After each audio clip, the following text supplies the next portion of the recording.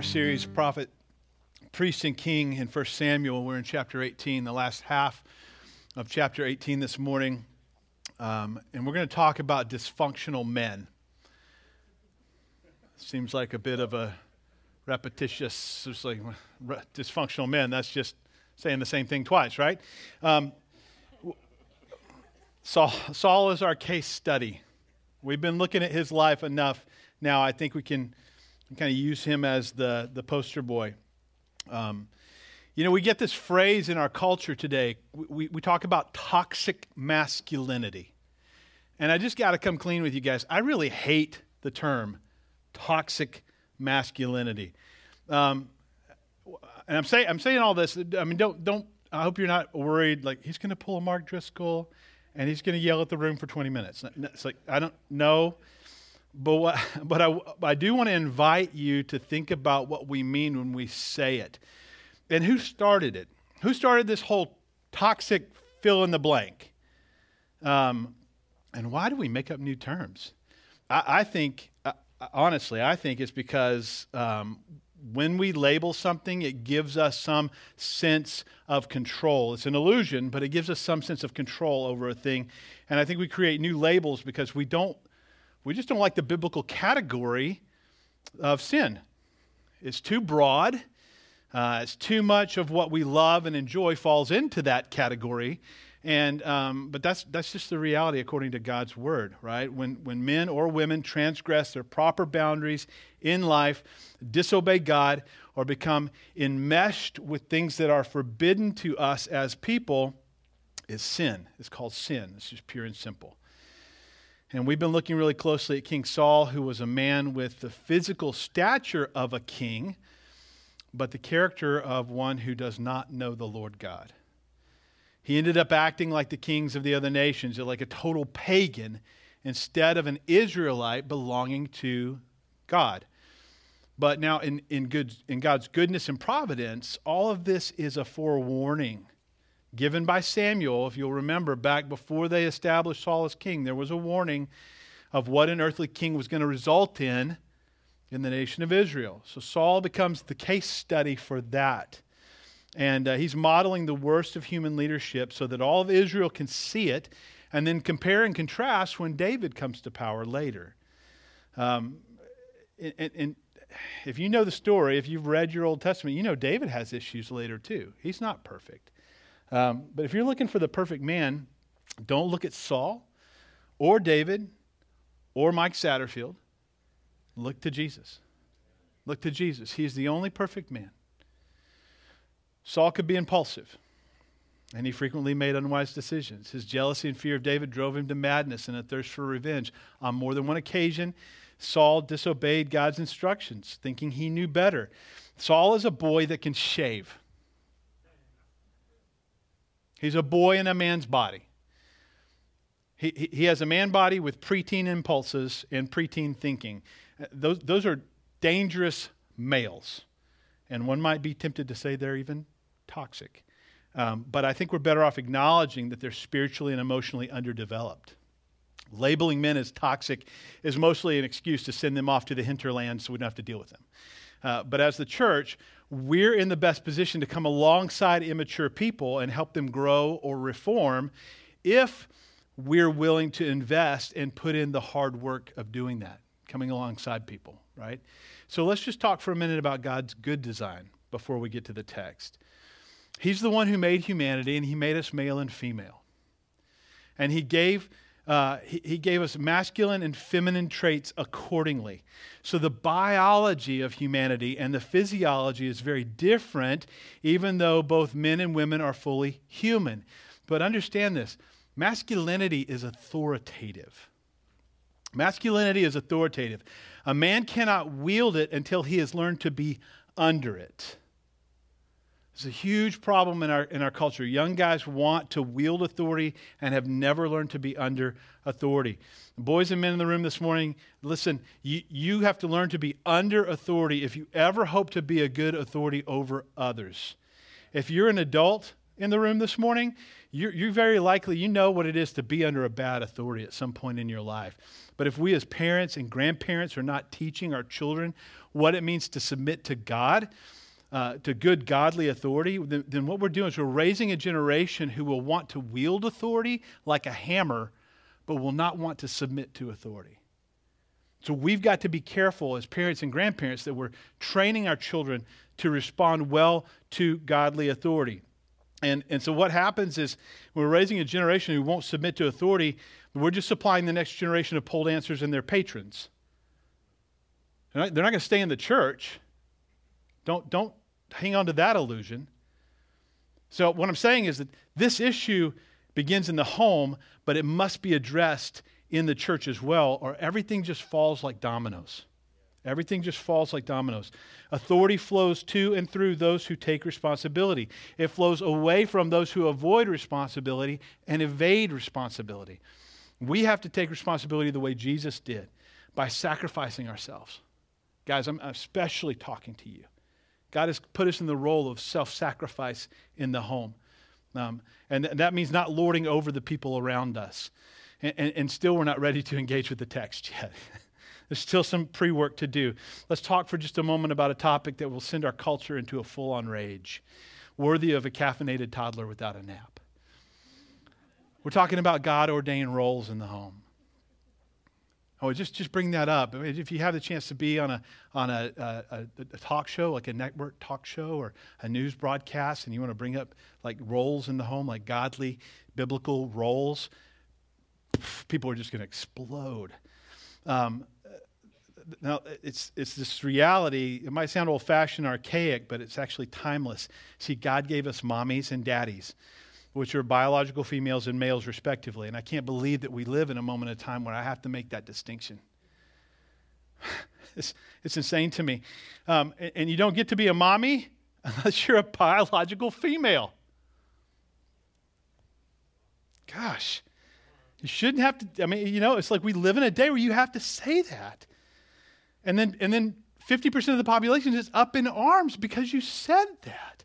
How dare you say that men can't be mommies, that men can't lactate? It's like, what planet are you living on? God gave the primary nurturing role to moms, to mothers. He didn't call them to the role of headship over the home. Headship is God's term for leading the family the way Jesus leads the church. That's what headship is in a nutshell. It's leading your family the way Jesus leads the church. And you can see that in Ephesians chapter 5. If you want to go after church to read that chapter. It's not defined by sex. In other words, it's not simply defined by the virtue that one of you is male and the other's female. Because when you look at the Trinity, God the Father is the head of Christ. And Christ is not female. So this raises an interesting point. Christ is co-equal to the Father and the Spirit. Nevertheless, the Father is Christ's head, which incidentally is why I believe feminism is a Trinitarian heresy. Think about that one. Get back to me. We'll have coffee this week. Headship in the home does not relegate a non-head person to the position of doormat or property. And we got to get this right because the world and the next generation are watching us as the church. So what about headship in the church? Well, God's given the church pastors and elders. And men, if you're qualified for that role, we would love to talk to you because we need more pastors and elders. But here's the deal. It begins with stewardship at home, because if you're not a good steward in your home, you're not going to be a good steward in the church. The one is the qualification for the other. And we are called, men, to the glad assumption of responsibility. There's more to our biblical manhood definition. We'll save it for later in the sermon. But to say that men are called to the glad assumption of responsibility is not to say that women are not called to the glad assumption of responsibility. To believe that as a church that men and fathers really matter in the life of the family and in ministry of the church is not to say that women don't matter. What's being argued here is that men are called, not that women are not called. To say that dads are indispensable to the family is not to say you can drop mom any old time. right? A person should be able to write a book about the value of vitamin D without having to write another book about the value of vitamin E and all the, right? We just live in this contentious culture. It's like, well, you said this thing, and that must necessarily mean you hate. It's like, no. All of this talk about gender and family leads us here. Men are hardwired for success, to conquer, to vanquish. You don't have to teach a little boy to pick up a stick and pretend like it's a sword. It happens. It just happens. It's hardwired. Men are hardwired for success. We're hardwired to conquer. We're hardwired to vanquish and overcome. And as a result, nothing so affects a man as failure. It causes a man to question everything about himself. Do I really have what it takes to be a man? It's a question at the heart of every man. Now, I'll just tell you, my sons, from the time that they could crawl, they wanted to wrestle. They wanted to wrestle with me because it's a form of asking the question, do I have what it takes? Am I masculine? Am I manly? Am I strong? But because of the fall and because of sin, men are deeply afraid of failure. So fearful, in fact, that we develop sinful tendencies to find strange comfort in the failure of others. I'd love to see that guy fail over there because it makes me feel better about me. That's just sinful. Ladies, this is why your husband will pour himself into the things that he does well and likes to do, and then neglect other things that he doesn't do well. What that normally looks like is his work and his hobbies. It's the path of least resistance. His hyper-focus on those things is a result of the fall and the curse in Genesis 3. And there's so much more to say about this, far more, but this brings us to King Saul because he becomes our case study for this reality of dysfunctional men. We're going to go to the text now this morning. And we're in the last half of 1 Samuel 18. So we're going to start in verse 17 and we'll work our way all the way to verse 30. So let's look at this. Saul said to David, "Here's my elder daughter, Merab. I will give her to you for a wife, only be valiant for me and fight the Lord's battles." For Saul thought, "Let not my hand be against him, but let the hand of the Philistines be against him." And David said to Saul, "Who am I? And who are my relatives, my father's clan in Israel, that I should be the son-in-law to the king?" But at the time when Merab, Saul's daughter, should have been given to David, she was given to Adriel the Meholathite for a wife. So Saul is duplicitous. He's duplicitous. He's being of two minds. He's deceitful and treacherous. And you're going to see two attempts in these 8 verses to take David's life. Back in verse 17 and 18 and 19, Saul had offered his oldest daughter, Merab, to David, but Saul had failed to follow through on this promise regarding this part of the stated reward. Remember what he said about killing Goliath? You can marry my daughter in addition to everything else. And that was tied, David did defeat Goliath, and now that defeat of Goliath seems insufficient for David to marry into the king's family. Because now he's like, but only do this. Now be valiant and fight my battles for me. And so here in verse 17, we see Saul tacking on more qualifications for marrying Merab. He says, only be valiant and fight the Lord's battles. Well, which is it, Saul? Do you want me to be valiant for you or for the Lord? Am I fighting my battles? You want me to make you look good, or am I doing this for the Lord? Like, which is it? It's just patronizing. And Saul's just dragging this along. He doesn't have any intention of giving Merab to David. Clearly, Saul has a very atrophied conscience. It's weak and shriveled up through lack of use. Regarding Merab, it seems to be an easy thing for him to simply change his mind regarding a promise to whoever would kill the giant. He's just ignoring this earlier promise. And David is fighting the Lord's battles. Remember Saul's inner monologue, right? Let the hand of the Philistines be against him. Saul's more focused on and concerned for himself and his position than he is even about Israel's national security. By putting David in harm's way with an ongoing war with the Philistines, he hopes to absolve himself of having shed innocent blood.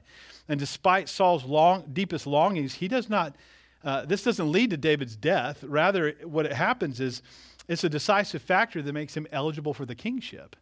So Saul would use the express will of God to accomplish his nefarious purposes, but God's going to turn it all to his purposes, his will. It's naive of Saul to think that God's going to let him go on a technicality, right? David's response here to all of this and the offer of Merab is one of true humility. Look at the contrast between Saul and David. David says, who am I? Who am I? I'm nobody of importance. You know the irony of that? Just a few chapters back, Saul was nobody of importance either. He was the son of Kish, and he was chasing donkeys. Chasing lost donkeys all over Israel. He was nobody. It's only the Lord that makes us what we are. So, in the end, Saul reneges on his promise. And he gives Merab to another man. And so verse 20, Saul's daughter Michal loved David. And they told Saul, and the thing pleased him, because Saul thought, well, let me give her to him, that she may be a snare for him, and that the hand of the Philistines may be against him. Who thinks like that about giving their daughter to somebody? I want to kill that guy. I want to see him do poorly, so I'll give him my daughter.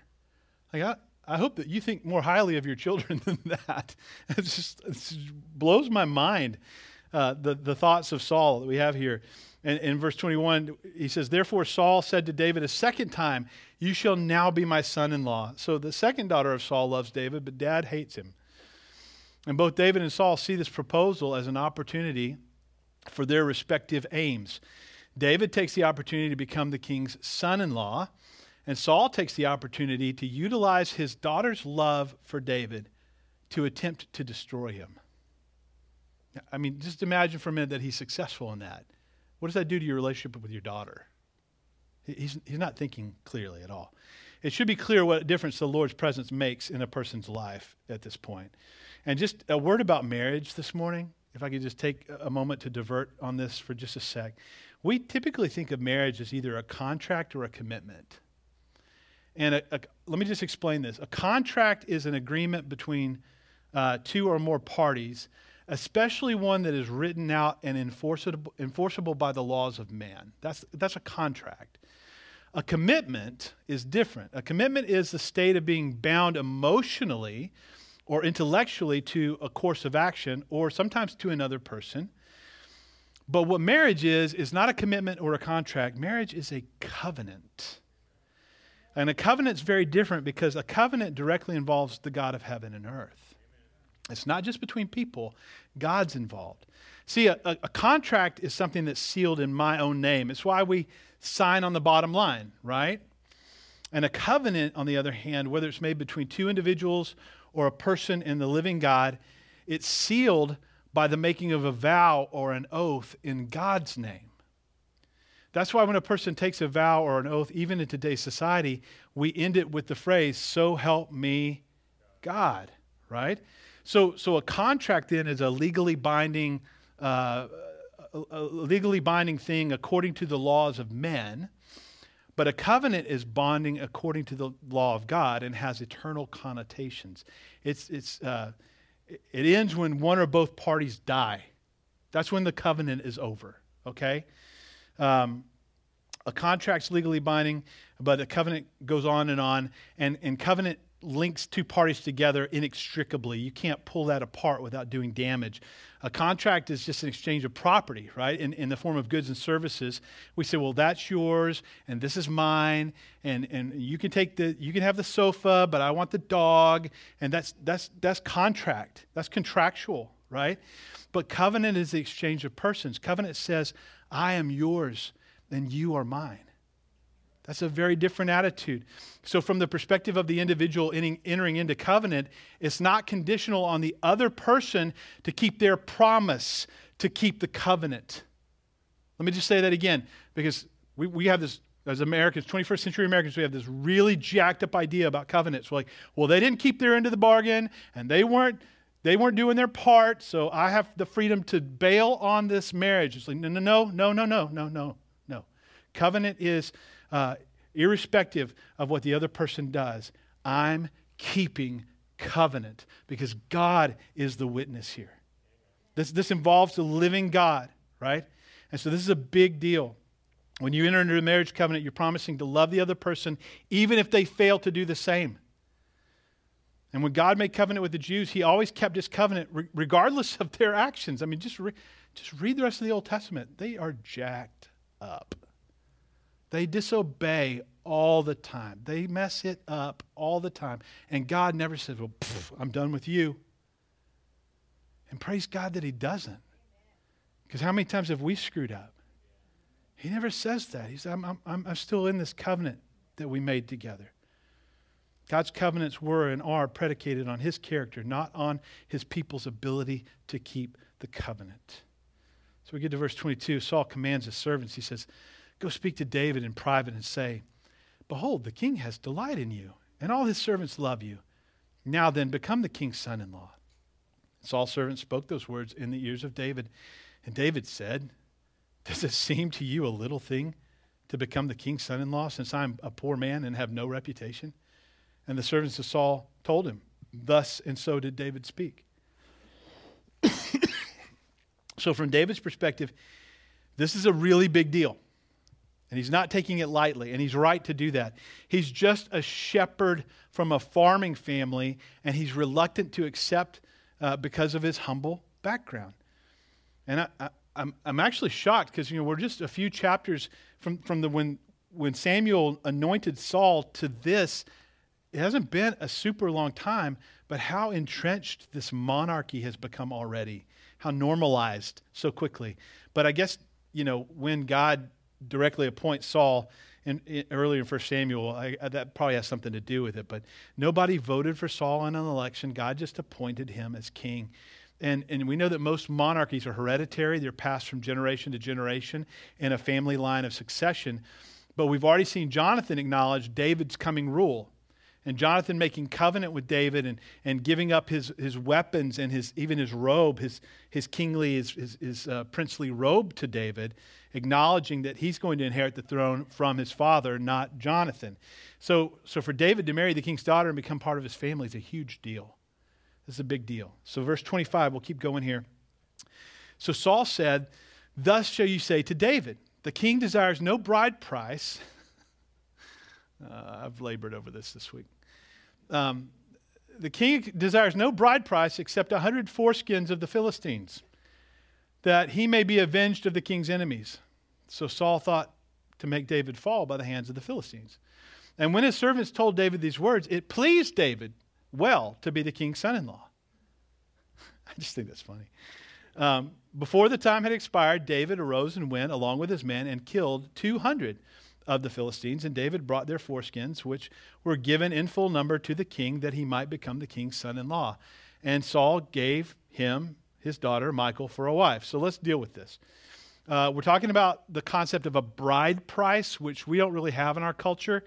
But all the way back in Genesis 34, this was established because Hamor spoke with them and said, the son of my soul, the soul of my son Shechem longs for your daughter. Would you give her to him to be his wife? Make marriages with us and give your daughters to us and take our daughters for yourself so we can dwell together. The land will be open to you. Dwell in it, trade, get property. And Shechem also said to her father and to her brothers, let me find favor in your eyes, and whatever you say to me I will give. Ask me for a great bride price and gifts as you will, and I will give whatever you say to me. Only give me the young woman to be my wife. So this idea of a bride price was something in an agrarian society. A daughter was an invaluable member of the family. The labor and the work that she added to the family as a farming family who raised their own meat and raised their own vegetables was just invaluable. To lose her in a marriage was an incredible loss. And so it was right for the family of the son who was going to marry her and make her his wife to compensate the other family for the loss of the daughter. And this is the concept. In Exodus 22, verse 16 and 17, we're told in the law of God, if a man seduces a virgin who's not betrothed and lies with her, he shall give her the bride price, or should give the bride price for her and make her his wife. And if her father utterly refuses to give her to him, he shall still pay money equal to the bride price for virgins. You still got to you've still got to compensate the family. So compensation for the family in an agrarian culture for the loss of the daughter, right? On the surface, Saul seems to be gracious, the would-be father-in-law, making a way for the happy couple to have their heart's desire. And there's a very real sense in which this offer acknowledges David's valor and does him much honor. Because he's asking him to go into Philistine territory and kill some people to get this bride price. And the bride price for Michal is 100 Philistine foreskins. David, being an overachiever, delivers twice that. And understand that this was this was not asking friendly neighbors to borrow a cup of sugar. Okay, this is not sending out a mass email to your aunt, uncle, family members, and every person you know to each send you $5 so you can make the down payment on your dream car. This is something totally different. What David endeavors to do involves the death of Philistine men who, to be fair, were the sworn enemies of Israel. But he's not asking to borrow anything. To accomplish this bride price would require the death of 100 men, or as it actually turns out, 200. And apparently David's just exuberant about marrying Michal, and he's a bit of an overachiever. So with the bride price paid, Michal is now legally, according to Jewish law, wedded to David, even though the ceremony has not taken place. They are betrothed. Okay? Now, if you think that bride price was something, just wait till my little girl finds her man. And I just hope that successfully dissuades any potential suitors at this point. So, verse 25 gives us Saul's true motive, his clear picture of his heart. Back in verse 20 to 24, he's expressed joy and excitement about Michal loving David. But we see now it's just a ruse. It's just pretend. It's a ploy to kill David.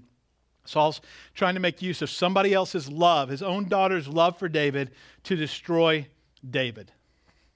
That's bad. That's low. That should be beneath Saul as king. But it's clearly not. He's fake, he's deceitful, disingenuous. He's only seeking his own gain, his own agenda. Verse 28, so when Saul saw and knew that the Lord was with David and that Michal, Saul's daughter, loved him, Saul was even more afraid of David. So Saul was David's enemy continually, and the commanders of the Philistines came out to battle, and as often as they came out, David had more success than all the servants of Saul, so that his name was highly esteemed. And once again, we just see Saul's best laid plans are backfiring on him. David's even more honored among the people as the king's son-in-law. Saul moves from fearing David to dreading David in verse 15, and now fearing him even more in verse 29. And just remember that all this insecurity is leading to misgivings and ploys and plots of Saul. It's all rooted in his fear. It's all rooted in his imagination. And here, with the bride price requirement, Saul's failed to harm David, failed to kill David. Instead, he's elevated David among the people once more. That ultimately serves to strengthen David's claim to the throne later. So it's just funny to see everything that Saul tries to do to undermine David. Eventually, the Lord just turns it for good to elevate David. I said this earlier, I'll say it again. Saul's a boy that can shave. He's not a man. I mean, in contrast, look at David. David's still a young man. He's in the prime of his youth. He hasn't come into his full manhood yet. But even so, he's more mature and godly and responsible than the man who's in authority over him. And as men and women who are under God's covenant, the life of King Saul serves as a mirror for us to uncover our own faults, to look at ourselves and to confess our sins to God and to make necessary changes in our lives so that we don't follow in his footsteps. Instead of building up Israel, King Saul wasted most of his time plotting against David. I mean, he's tasked with not just the protection of Israel, but the building up of that nation. And he's focused on trying to snare David. Dysfunctional leaders, they waste time on their own deep insecurities instead of building others up. That's a sure sign of a dysfunctional leader. They tend to be poor stewards of people, even if they're savvy business leaders or successful in other areas. Saul was an unstable man, very much like the man that James would describe in his letter in the New Testament in James chapter 1. James says, if any of you lacks wisdom, here's what you need to do. Ask God. Ask God, because he gives generously to all without reproach. And when you ask, it will be given. But ask in faith without doubting, because the one who doubts is like a wave of the sea that's driven and tossed by the wind. That person who asks God for wisdom but doubts that God's going to give him wisdom, he says that person should not suppose he's going to get anything from the Lord, because that person's double-minded and unstable in all his ways. That's Saul. He's double-minded. He's unstable in all his ways. Saul was impulsive. He acted unwisely. His jealousy for David drove him to madness and a thirst for revenge. We see on multiple occasions King Saul disobeying God's express instructions, thinking that he knows better than the Lord, which is the height of arrogance. Saul's jealousy of David blinded him to what God had already graciously given him. He's the king. It's good to be the king. He's the king. And when we compare ourselves with others, we all have the potential to succumb to this, by the way. You do understand. None of us are free from the temptation to end up here in our own insecurity. We have the potential to go there.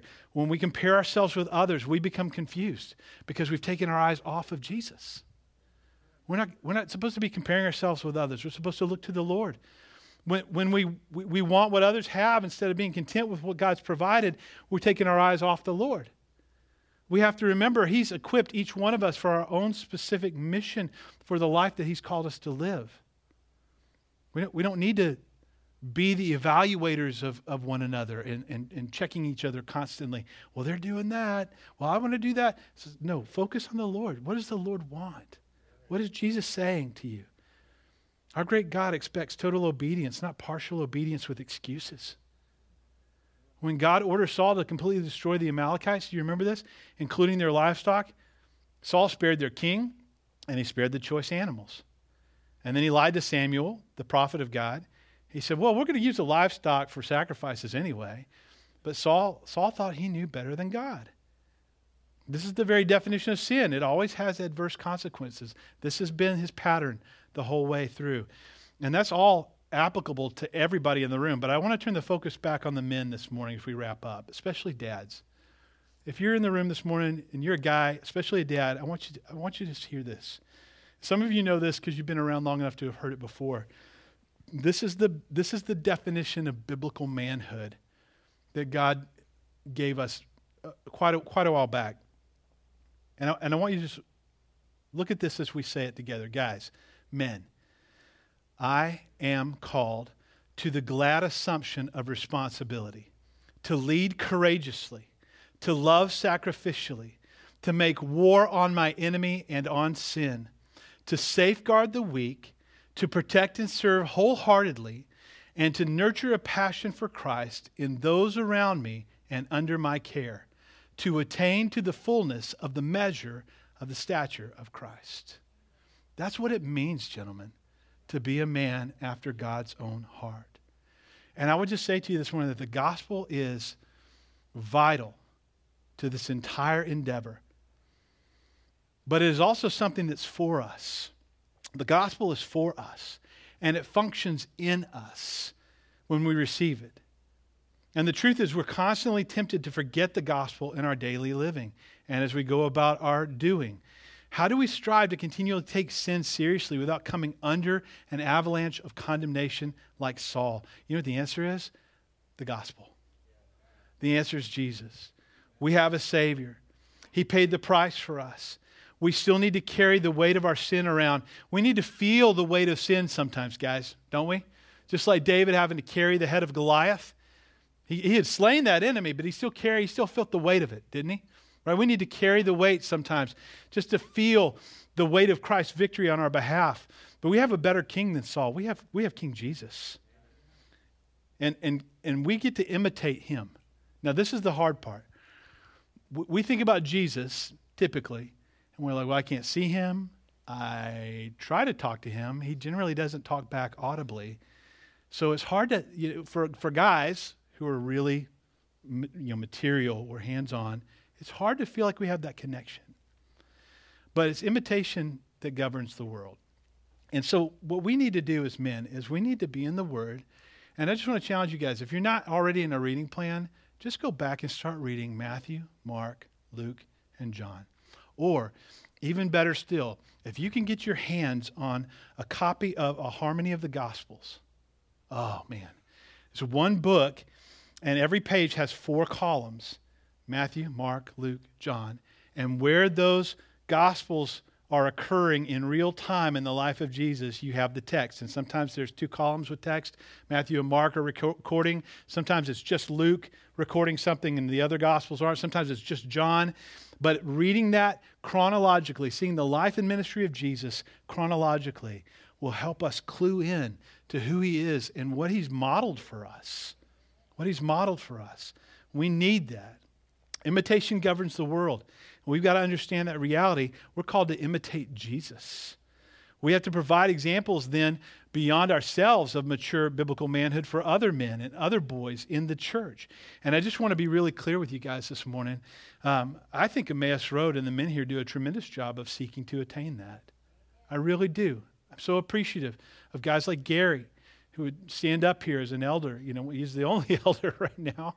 That's circumstantial, but I'm so appreciative of so many of the men in this room who lead well. You lead your families well. You lead the church well. And so I just, this is not, there's not perfection in it, okay? We're never going to be perfect this side of heaven. But there's a desire to attain it and to keep on submitting to what the Spirit's doing in us and all around us and through us. And that's what we're called to. It's when I look around at the church and our culture that I'm tempted to be discouraged. Not the church here, the church in the United States. Today's church appears to be managed by the equivalent of ecclesiastical single moms. And there's a crisis of manhood. There's a crisis of masculinity in our culture because there's a crisis of masculinity in the church. We have an ever-increasing feelings-driven church in the United States more than a truth-driven, word-driven church. As a result, we create this false dichotomy.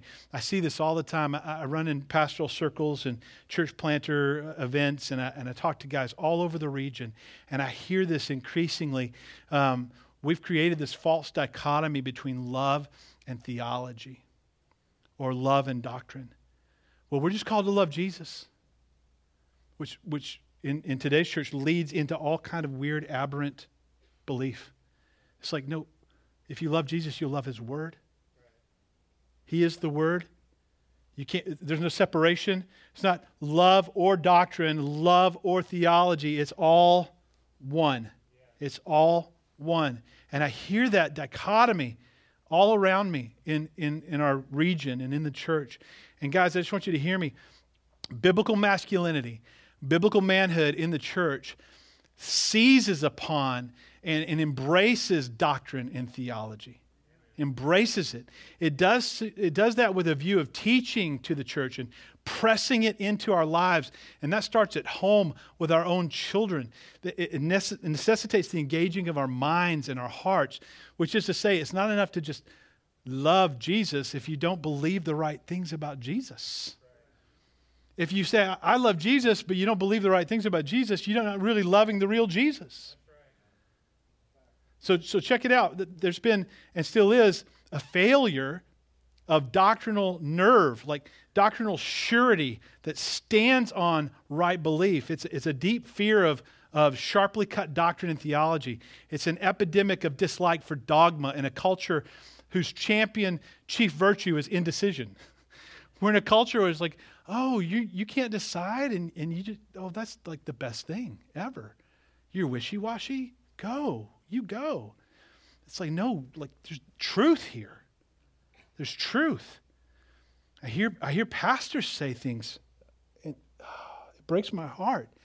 I hear pastors say, well, I think it's arrogant to assert your sureness about that doctrine or belief. And I'm like, really? You're saying it's arrogant to be sure? Are you sure?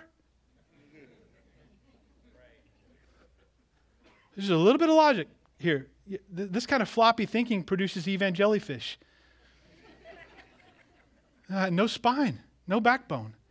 Can't stand up for the truth.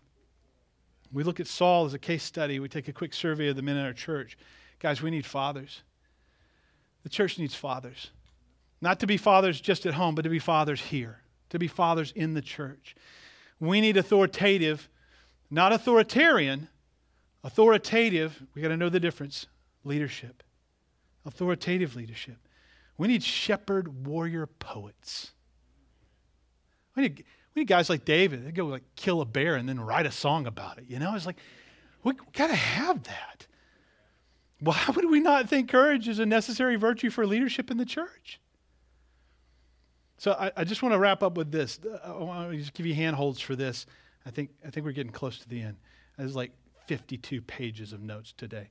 There are two kinds of authority. Two kinds of authority. There's authority of office. There's authority of character. Okay? Authority of office. Every father has authority of office by default.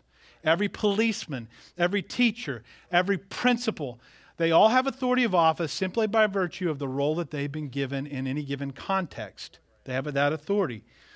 This is recognized and supported by the Scriptures, even when the one who bears that authority is not up to snuff. It's not up to par. We're talking about Saul. He has authority as the king, even though he's not a good king. We honor this authority even when it's not sufficient because Scripture directs us to honor the authority. But then there's authority of character. See, that's authority of office. Authority of office, excuse me, and authority of character. This is the authority that we talked about that flows to and through those who take responsibility. This is the authority of blessing. A man in his home, as a dad, can and does have authority of office, right? But does not necessarily have spiritual authority.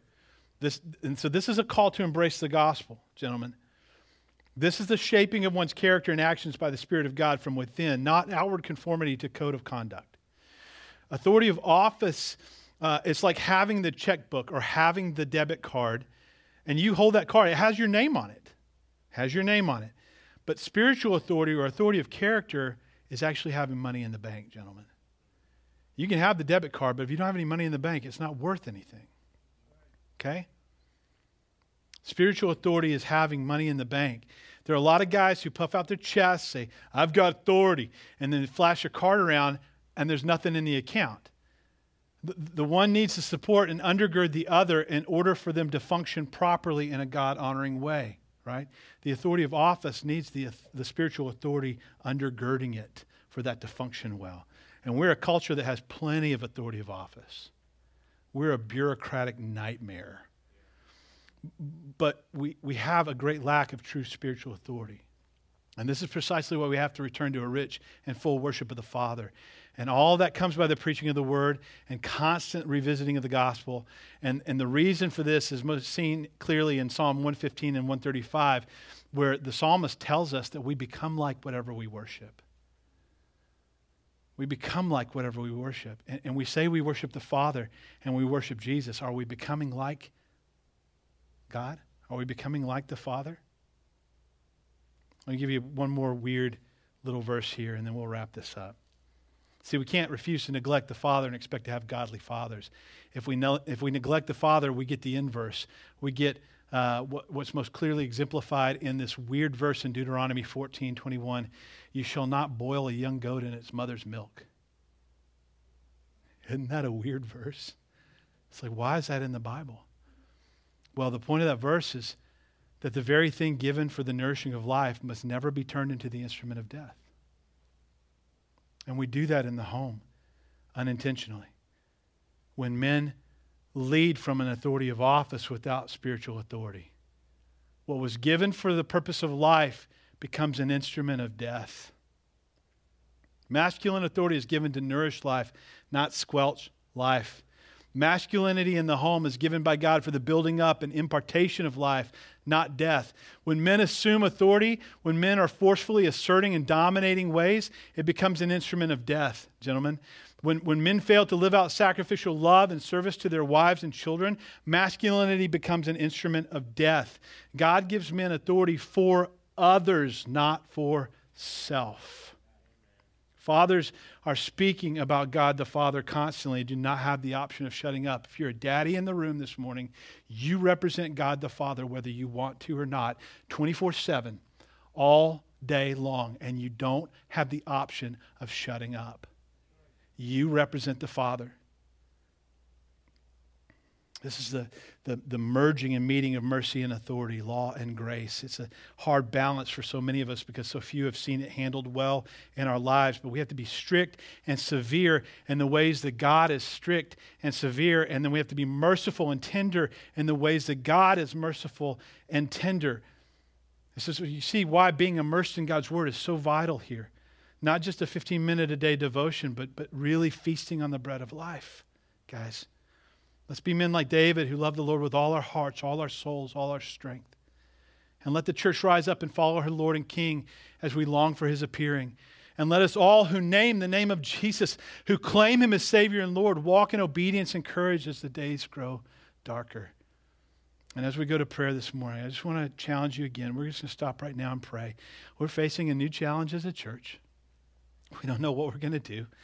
And anybody that wants to be a part, as soon as we're packed here and everything's across the hall and stowed, the gear is stowed, if you want to stay and pray and talk about what our options are, I would love to do that with you this afternoon. So go and grab, I almost said taco time. I'm not sure you want to do that to yourselves. Have some food. We're gonna just pray together. Now, let's do that now, though. As we go to prayer, just remember that new challenge we're facing as a church, and let's prepare our hearts. We're coming up on Resurrection Sunday in a couple of weeks. So, Lord, we just come before you this morning. There's so much more facing us than we have the capacity to deal with. And you let that happen on purpose because our sufficiency is not in our strength. Our sufficiency is not in our cleverness to figure out how to deal with the loss of the kids' ministry space or renovating the arcade or any of those things. Our sufficiency is in you. We turn to you. We don't want to be like Saul, who would try to make our own way and in our own cleverness and human cunning try to devise ways to get what we want. We really just want to hear from you. We want to be led by you. We want to be equipped by you, Lord. We want to see you do what only you can do in this circumstance. And we just submit ourselves to you today. We humble ourselves before you today. We thank you for your word and what it teaches us about our own wickedness and the sin in our own hearts. Cleanse us, Lord, today by your word. And let us stand before you clean. Minister to our hearts, Lord, and lead us in paths of righteousness for your name's sake. We ask in Jesus' name. Amen. Men and women under God's covenant, the life of King Saul serves as a mirror for us to show us our own faults, that we might confess them before God, make necessary changes.